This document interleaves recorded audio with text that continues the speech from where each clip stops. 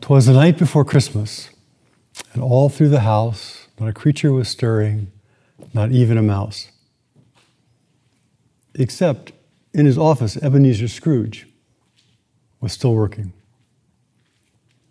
Here's what Dickens says about it. Oh, but he was a tight-fisted hand at the grindstone, Scrooge, a squeezing, wrenching, grasping, scraping, clutching, covetous old sinner, hard and sharp as flint, from which no steel had ever struck out generous fire. Secret, self-contained and solitary as an oyster. The cold within him froze his old features, nipped his pointed nose, shriveled his cheeks, stiffened his gait, made his eyes red, his thin lips blue, and spoke out shrewdly in his grating voice. A frosty rime was on his head and on his eyebrows and his wiry chin. He carried his own low temperature always about him. He iced his office in the dog days of summer and didn't thaw at 1 degree at Christmas. External heat and cold had little influence on Scrooge. No warmth could warm, no wintry chill could chill him. No wind that blew was more bitter than he. No falling snow was more intent upon its purpose. No pelting rain less open to entreaty. Foul weather didn't know where to have him. The heaviest rain and snow and hail and sleet could boast of the advantage of him in only one respect. They often came down beautifully, but Scrooge never did. So this is the beginning of A Christmas Carol by Charles Dickens, written in 1843. And it was produced, I think, on December 1st of that year and became a bestseller by Christmas. And it's a story of, as you can see, a hard-hearted, cold, icy person. Someone frozen inside, someone who is so frozen that the rain and snow doesn't make any difference to him. And this is a story of his awakening. This is a story of his coming alive. Now, of course, this is also a metaphor for our lives, for our practice. So the Dharma of Ebenezer Scrooge is the Dharma of how Ebenezer Scrooge woke up, became enlightened. How Ebenezer Scrooge turned from this bitter, hard, cold person into someone else. And of course, we all have that Scrooge-ish part about us. We all have some part that's closed off, that's isolated, that's frozen inside. So it begins. Once upon a time, of all the good days in the year, on Christmas Eve, old Scrooge sat busy in his counting house. The door of Scrooge's office was open, so he could keep his eye on his clerk, who was in a dismal little cell beyond, and was copying letters. Scrooge had a very small fire, but the clerk's fire was so much smaller that it looked like one coal. And he couldn't replenish it, for Scrooge kept the coal box in his own room. So as surely as the clerk came in with the coal shovel, Scrooge predicted that he's going to have to fire him for wasting resources. Wherefore the clerk put on his white comforter, his white muffler, and tried to warm himself at his candle. In which effort, not being a person of strong imagination, he failed.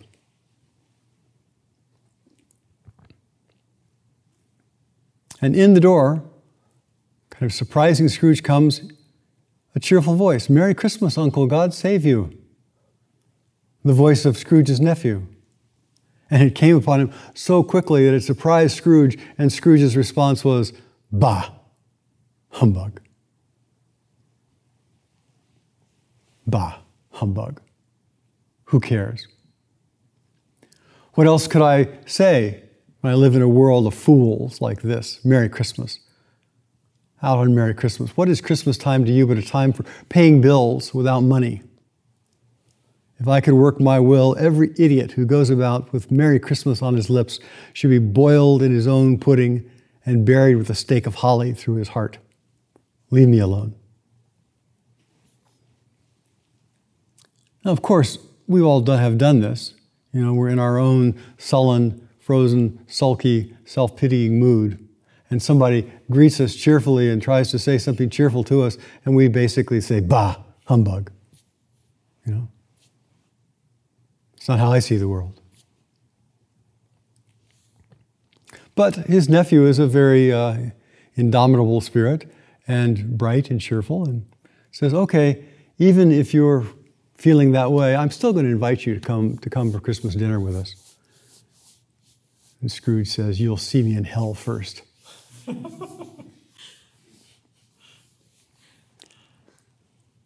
the nephew is, again, undeterred, and as he leaves the office, he wishes a Merry Christmas to Bob Cratchit, Scrooge's clerk. And Bob Cratchit responds and says, Merry Christmas to you too. And Scrooge says, you say that one more time, I'm going to fire you. You make only $100 a week, you've got a wife and a family, you live in a hovel, what do you have to be merry about? We all have fixed views. We all think the world is the way it looks through our eyes. Perhaps it's the world of devastation, perhaps it's the world of injustice, perhaps it's the world where everything is dying, perhaps it's the world of life. We all have fixed views and we are frozen and humbug. We're satisfied with our opinions. So you can imagine into this office, into this atmosphere of Scrooge, comes in two people who are going to ask him for a donation. At this festive season of the year, Mr. Scrooge, said the gentleman, taking up a pen, it is more than usually desirable that we should make some slight provision for the poor and destitute who suffer greatly at the present time. Many thousands are in want of common necessities. Hundreds of thousands are in want of common comforts. Scrooge says, well, aren't there any prisons? Well, there are plenty of prisons, say the gentleman. And union workhouses, poorhouses. Are they still in operation?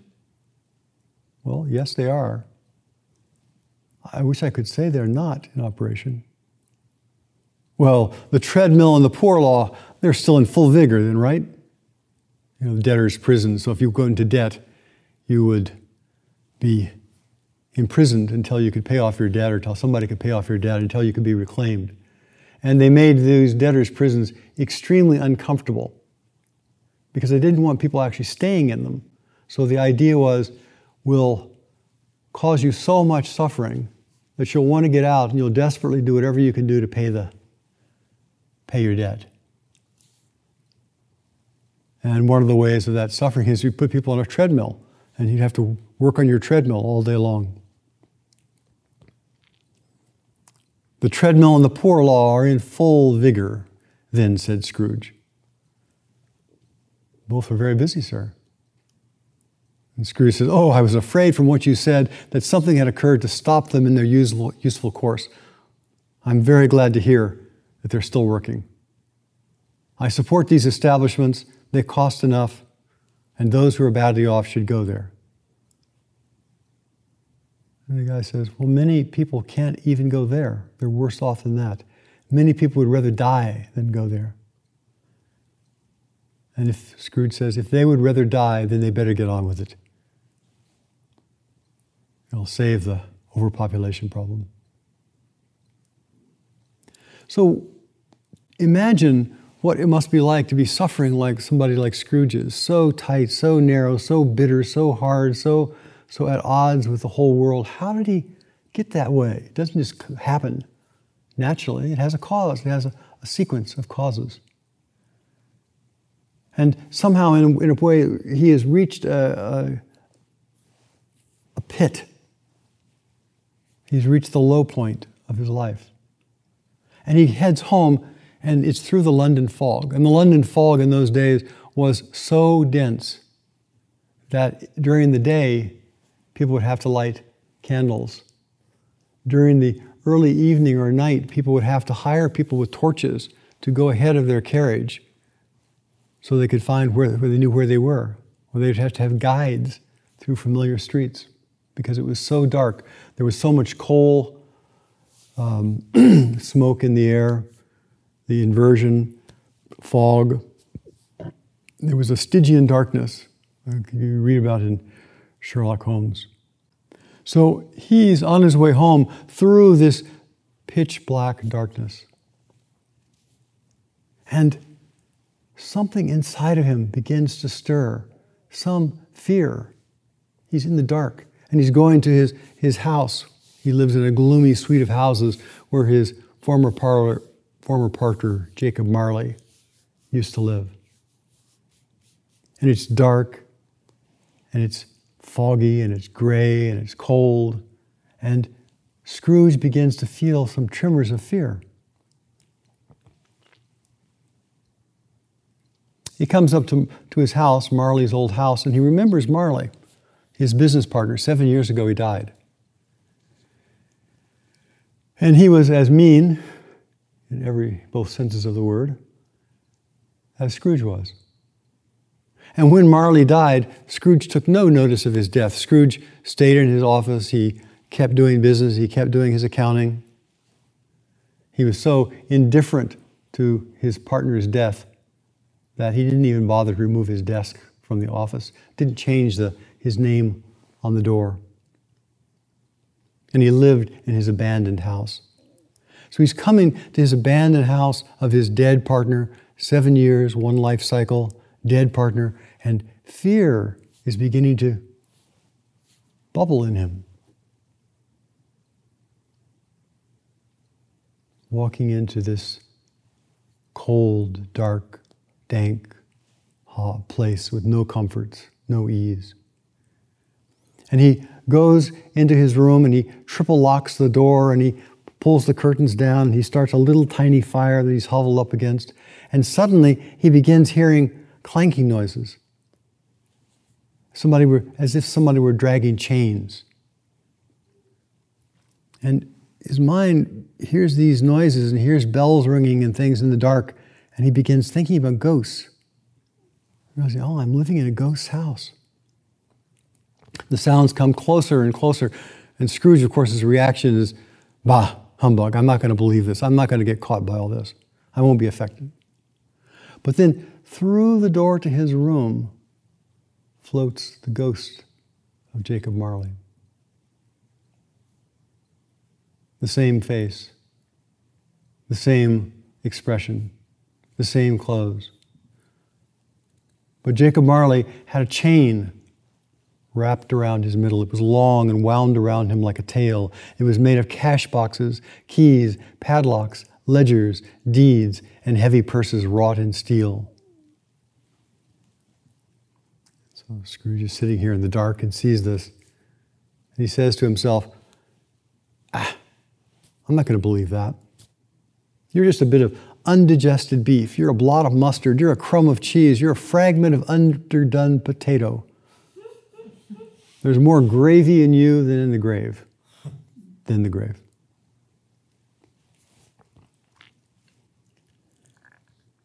At this mockery, the ghost raised a frightful cry, shook his chain with an abysmal and appalling noise.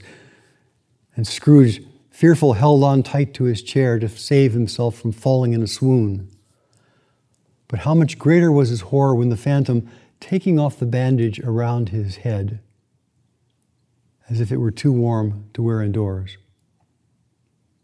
Now, one of the things that they would do, preparing people for funerals, is they would wrap their head, and they would wrap their head to keep their jaw up. So, and I presume rigor mortis would set in and keep the jaw closed or somehow. But this specter unwraps this cloth around his head and his jaw falls down. And Scrooge leaps down to the floor and says, "Mercy, mercy, dreadful apparition, why do you trouble me?" And the ghost of Marley says to Scrooge, every person has got to review their life. And I have come to warn you. I've come to show you that what I forged in life with my karma, the choices that I made over and over voluntarily, link by link, yard by yard, I made these chains and I wrap them around me and I wear them. This is the result of my actions. This is my karma. And I'm here as a way of trying to make a little amends to warn you. I have no peace. I have no rest. I am restlessness itself, carrying this burden. I can't stop. My mind is so unstable. But tonight, I've come to warn you. To say, you'll be haunted by 3 spirits. And without their visits, you have no chance to avoid the same path that I did. So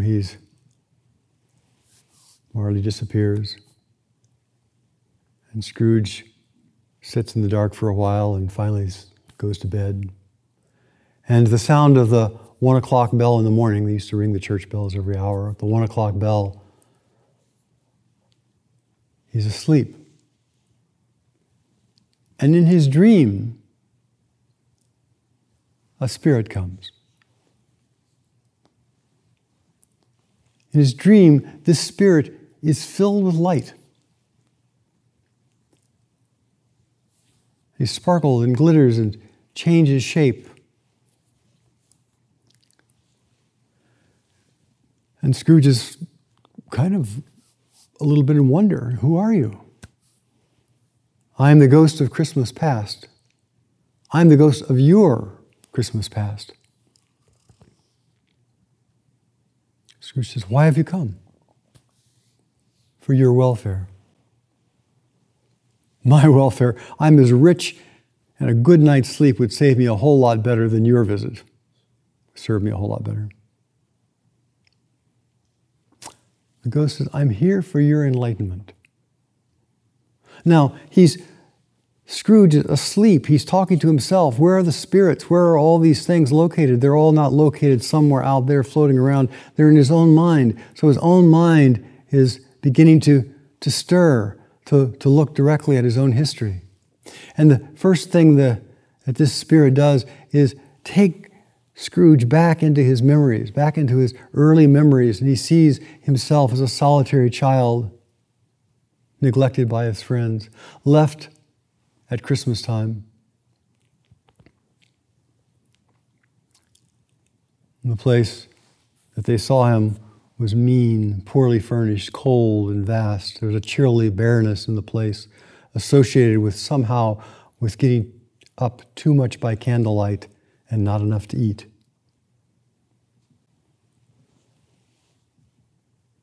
So this early Christmas, Scrooge sees this abandoned boy, sad, brokenhearted. You wonder, what happened? Why is he here all by himself at Christmas? And then the scene flickers, and another Christmas, and the same boy is there, but this time his sister comes in, who's full of light, and says, oh, our father is no longer abusive. He's now entered AA. You can come home. And he remembers a flicker of joy and happiness. But then this sister dies. She had such a large heart. She died, but she left one nephew, the very nephew that came into his office a couple of days ago. And suddenly, another Christmas comes. And so Scrooge, again, looking through his mind, seeing this abandoned, impoverished boy, seeing this broken-hearted boy, and then he remembers he was apprenticed to a man named Fezziwig. And Fezziwig, at Christmas Eve one year, when he was working with him, suddenly closed up his shop and brought out this feast and brought musicians in and had everybody, all of his friends and everybody dancing. And Scrooge remembered being so happy and so moved and kind of remembering this this pleasure that he had forgotten. And in the course of that pleasure, in the course of that joy, he actually met a young woman, and they became betrothed. And then, bloop, another Christmas. As Scrooge begins to age, as Scrooge begins to mature. And we see what happens with that young, abused child, so full of fear, trying to find a place of safety. And we find that he's getting prosperous now. He's actually beginning to be successful. And so his mind grasps a hold of it and wants more and says, oh, that's the way. Just happiness and satisfaction. That's the way. I'll get more, I'll get more, I'll get more. And he sees himself now sitting with this young woman, and she says, it matters little if we break up. To you, very little. Another idol has displaced me, and if it can cheer and comfort you in the time to come as I would have tried to do, I have no just cause to grieve. And Scrooge says, what idol has displaced you? She says, a golden one. There is nothing, Scrooge says, on which is so hard as poverty. Nothing professes to condemn it so much with a severity as the pursuit of wealth. She says, you fear the world too much. All your other hopes have merged into the hope of being beyond the chance of its solid reproach. I have seen your noble aspirations fall off one by one until the master passion of gain engrosses you as I have not. So again, this is a metaphor for us. We have these places in us, and we develop these lives to try to compensate for those places, for the scared places, for the weak places, for the sad places, for the broken places. And we become professionals, or we put on our suit of armor, or we become an expert in this and expert in that, as a way of defending ourselves from that place that feels scared and broken inside. And in the course of that, we begin to separate from the joys and pleasures of our life. And then one more flicker, and he shows this young woman, Polly, with a very happy family. All the beneficent things that would have happened to Scrooge if he hadn't been so avaricious. And Scrooge, kind of seeing this contrast, goes unconscious, faints. But that same night, the same bell is still striking the same tone in his same dream. And a second spirit comes through.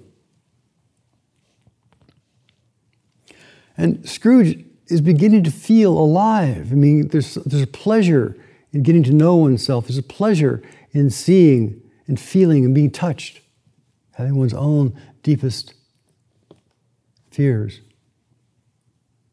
So he's actually a little more interested. He's not so scared this time.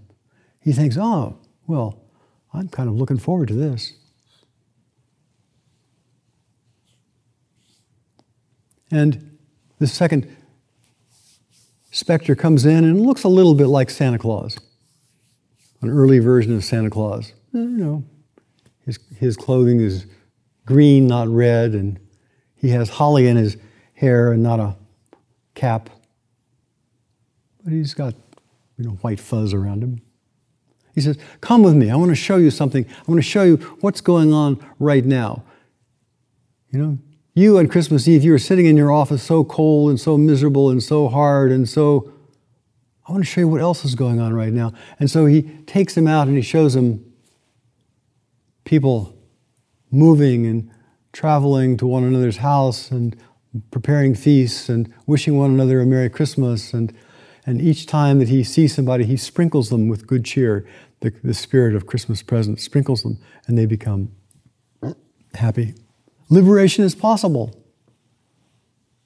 Liberation is possible. And he takes him all over the country, very quickly, of course, into mines, into ships, into London, into the darkness of London. And he says, there's goodwill everywhere. There's a possibility of life. And he sprinkles them all with the spirit of Christmas, the spirit of kindness. And then he takes Scrooge in the present moment to his clerk's house, Bob Cratchit. And Bob lives there in this house, a hovel, not well lit, with his wife and 4 children in 4 rooms.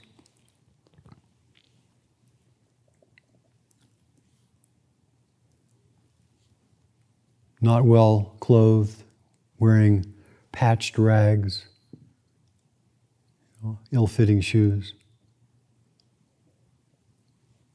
But they're together and they're doing their best. They're preparing a feast for them, a small feast, and they're making toasts with broken cups.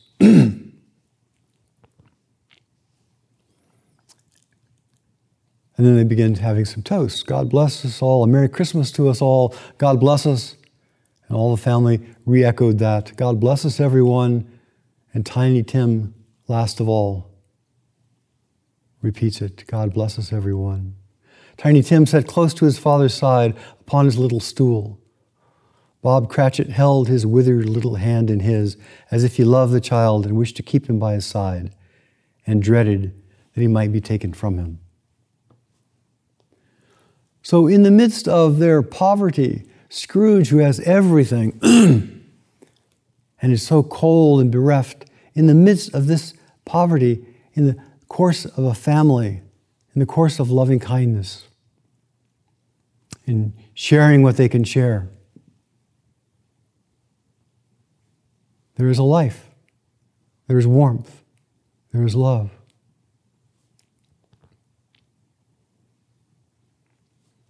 And then Tiny Tim has caught Scrooge's attention in this, and Scrooge says, what's going to become of him? What's going to happen to him?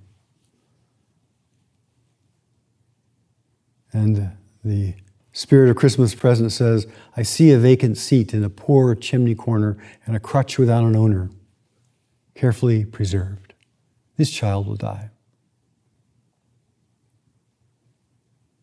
And Scrooge is touched. This child in this warm family, this child that is loved, is going to die.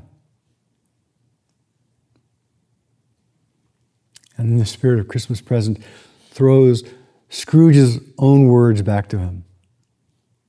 Well, you said if people are going to die, they better do it soon and decrease the surplus population. Remember that?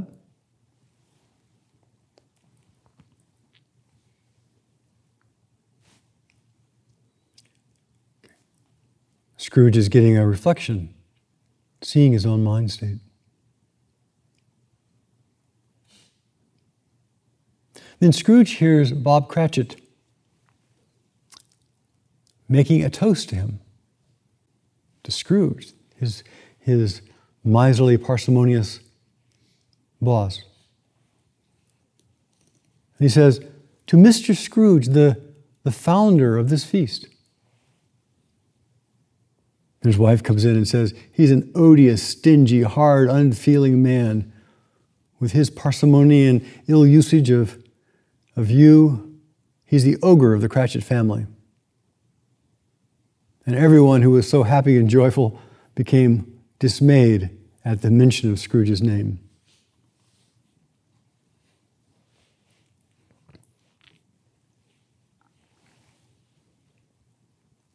But Bob Cratchit is still appreciative that he has a job, that even though it is not an ideal job, it is what was enabled them to have this little meal.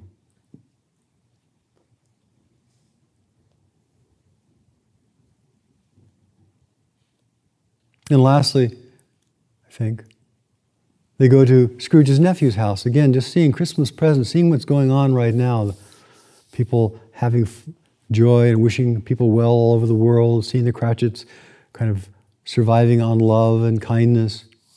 And they go to his nephew's house, and his nephew is talking about his earlier visit to Scrooge's office.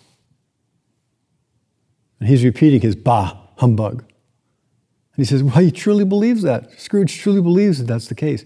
He's a comical old fellow, very unhappy. But I'm sure his offenses carry their own punishment. His weight is a terrible weight. His wealth is a terrible weight that never does anyone good. Karma is real. Karma is real. We forge our own life. It's not though the ego says, I want to shape my life and make it look like da-da-da-da-da-da, and the ego then, kind of lays out a pattern for success and safety of the ego, self-centered small view, but rather that large mind which is aware, that large wisdom of us out of which things arise, and that little choice that we're always making, open, closed, safe, not safe, that little choice begins to shape what kind of person we are. And Scrooge begins to see that the person he's become and what's in his mind are his own thoughts, are grim and cold. And he was watching this pre-COVID party, and his heart began to warm. And his nephew says, even though he's an old miser, I still wish him well. I still wish him well. And Scrooge's heart begins to soften. Well, against this joy and this happy time, the spirit of Christmas present is standing there, and Scrooge notices there are two impoverished ragamuffins, two children who are clinging to Christmas present. Two children who are huddled against the spirit, yellow, ragged, wretched, abject, frightful, hideous, and miserable. Well, who are these? What is this? And the spirit of Christmas present says, these are ignorance and want. Ignorance and desire, craving. That they infuse the Christmas present for so many people. They're ignorant. You are ignorant. Your desire and your craving, your clutching, has created a monster. And Scrooge says, well, get rid of them. And the spirit of Christmas present throws back his own words. Are there no workhouses? Are there no prisons? You can't get rid of them. They're in your mind. They are the forces that have obscured, occluded, covered over, frozen the joy, the happiness within you. And the spirit departs. Now Scrooge is still lying in his bed. He still is there. He's been in this dream. But as he looks at his mind, as he begins to see, he also recognizes that liberation is possible, that there is love, there is warmth, there is happiness, there is positive things in the world. And his hard, cold ice cube of a self begins to crack.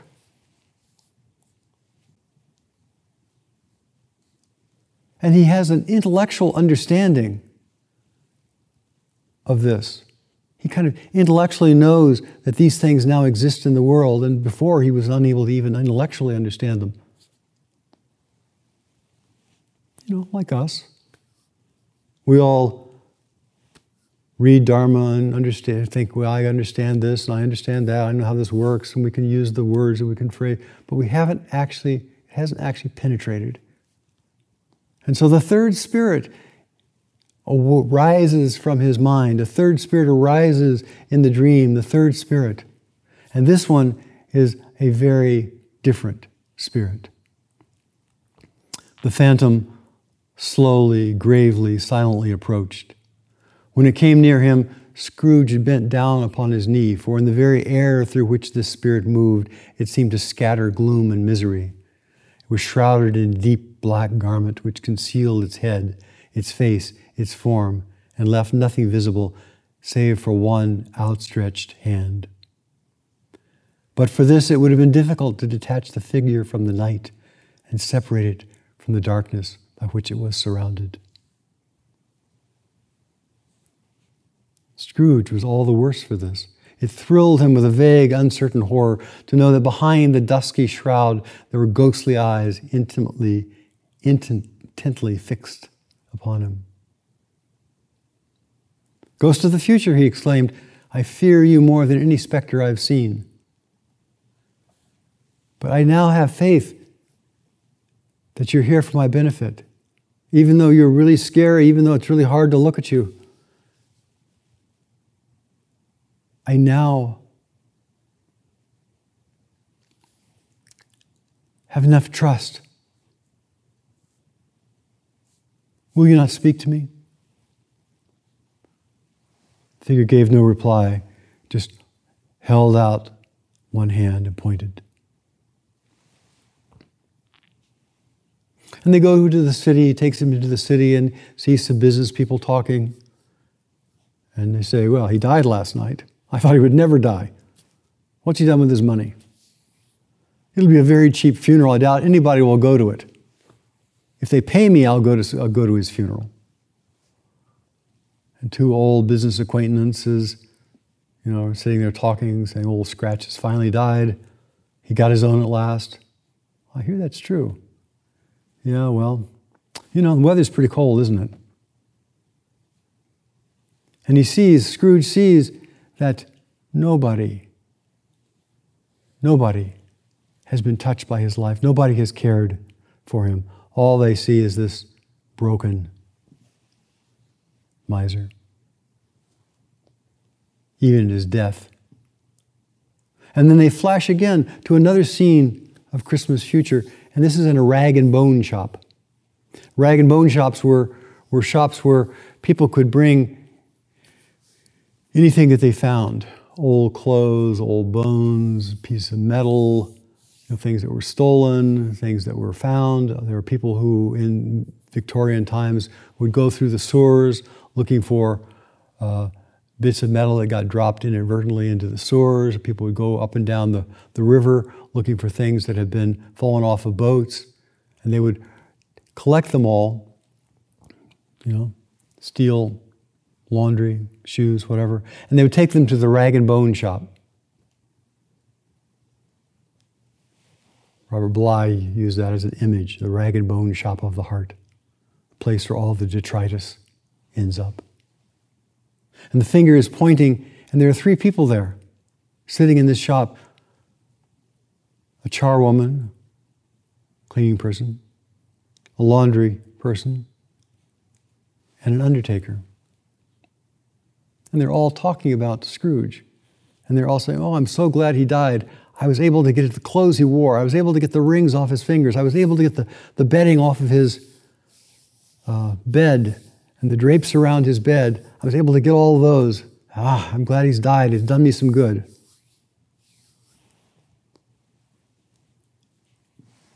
Finger is just pointing. Watch. Watch your life. Watch the outcome of your life. And he points back to the Cratchits. And now, the Christmas future, Bob Cratchit has lost his job. They're living in great poverty. Family is depressed, worn out, weak. Tiny Tim has died. And then the finger points at a grave. The name Ebenezer Scrooge is on the grave. Scrooge is in despair. There's joy in the world. There's love in the world, but he has not touched it. And in real life, he has only brought misery. Wanting and craving are his children.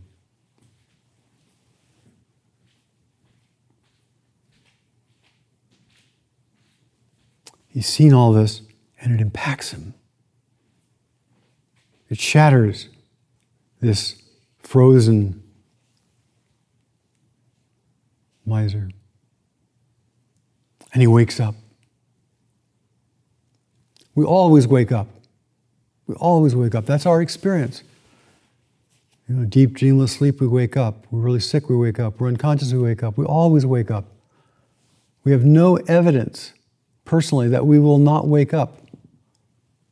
We have no evidence whatsoever that we will not wake up. And so, even as we approach what we call death, there is no evidence that we will not wake up. And Scrooge woke up. He actually began seeing that this frozen edifice that he had created was unreal, was a figment of his mind. And he realizes it's still Christmas Day. There's time to rectify my life. There's time right now, despite this whole life, I can start today. I can do some good today. I will live in the past, present, and future. Spirits of all three will be with me always. I won't forget the broken-hearted little boy. I won't forget the joys and the sorrows. I won't forget the loving kindness. And I will live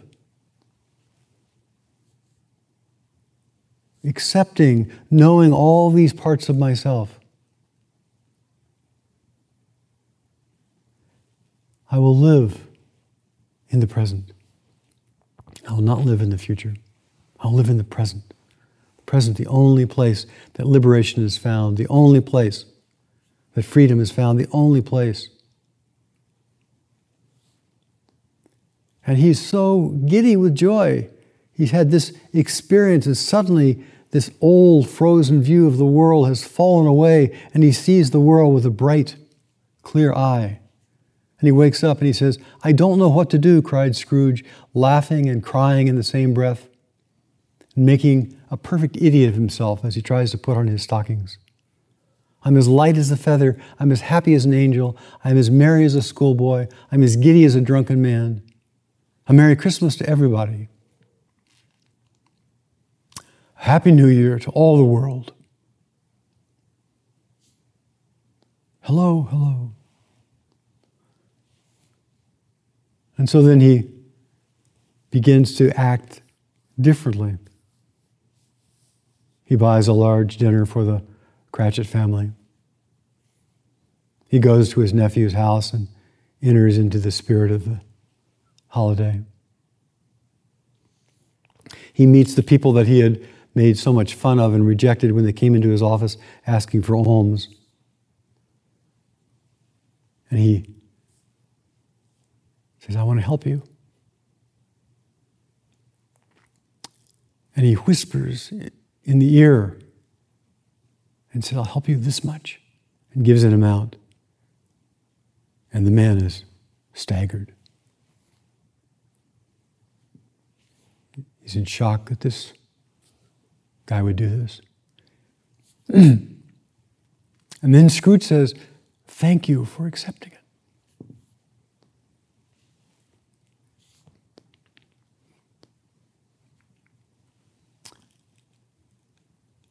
And he has a wonderful Christmas day.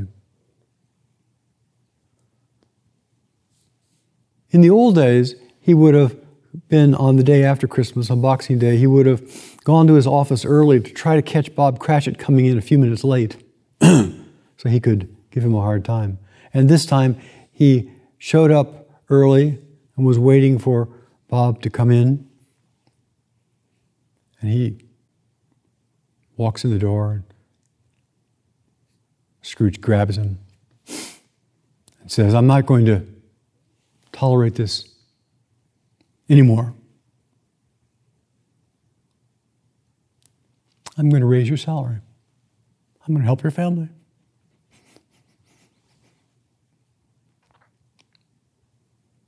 And A Christmas Story ends like this. Scrooge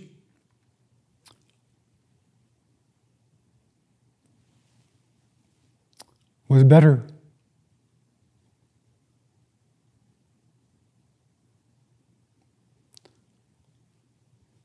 Scrooge was better than his word. He did it all.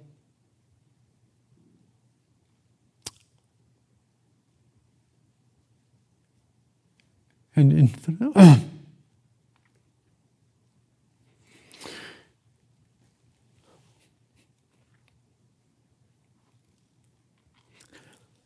So, the possibility of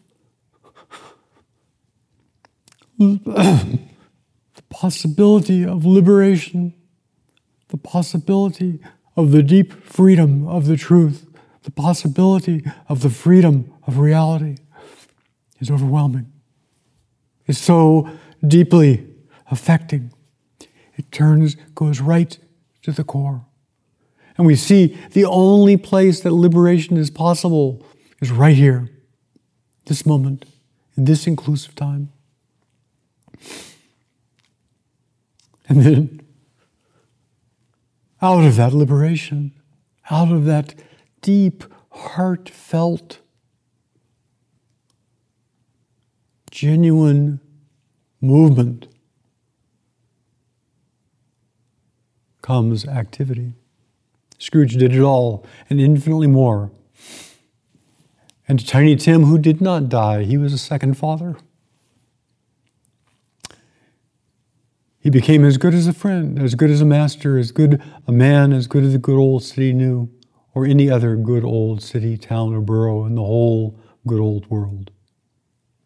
Some people laughed to see the alteration in him, but he would let them laugh. Some people criticized him and made fun of him, but that was okay with him. He little heeded them.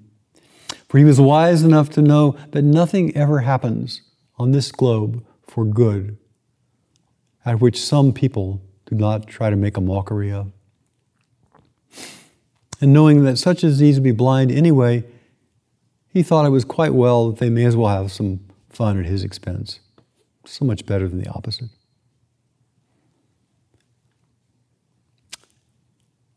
His own heart laughed, and that was enough for him.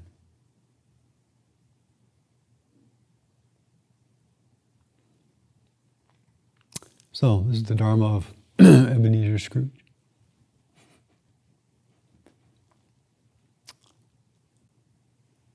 The possibility of our own waking up.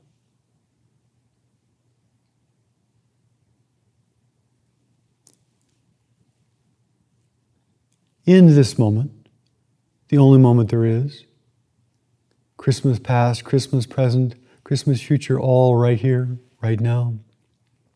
The liberation of everyone found right here, right now. His own heart was light and happy, and that was quite enough for him, because his own heart touches everyone. That's the Dharma of Ebenezer Scrooge.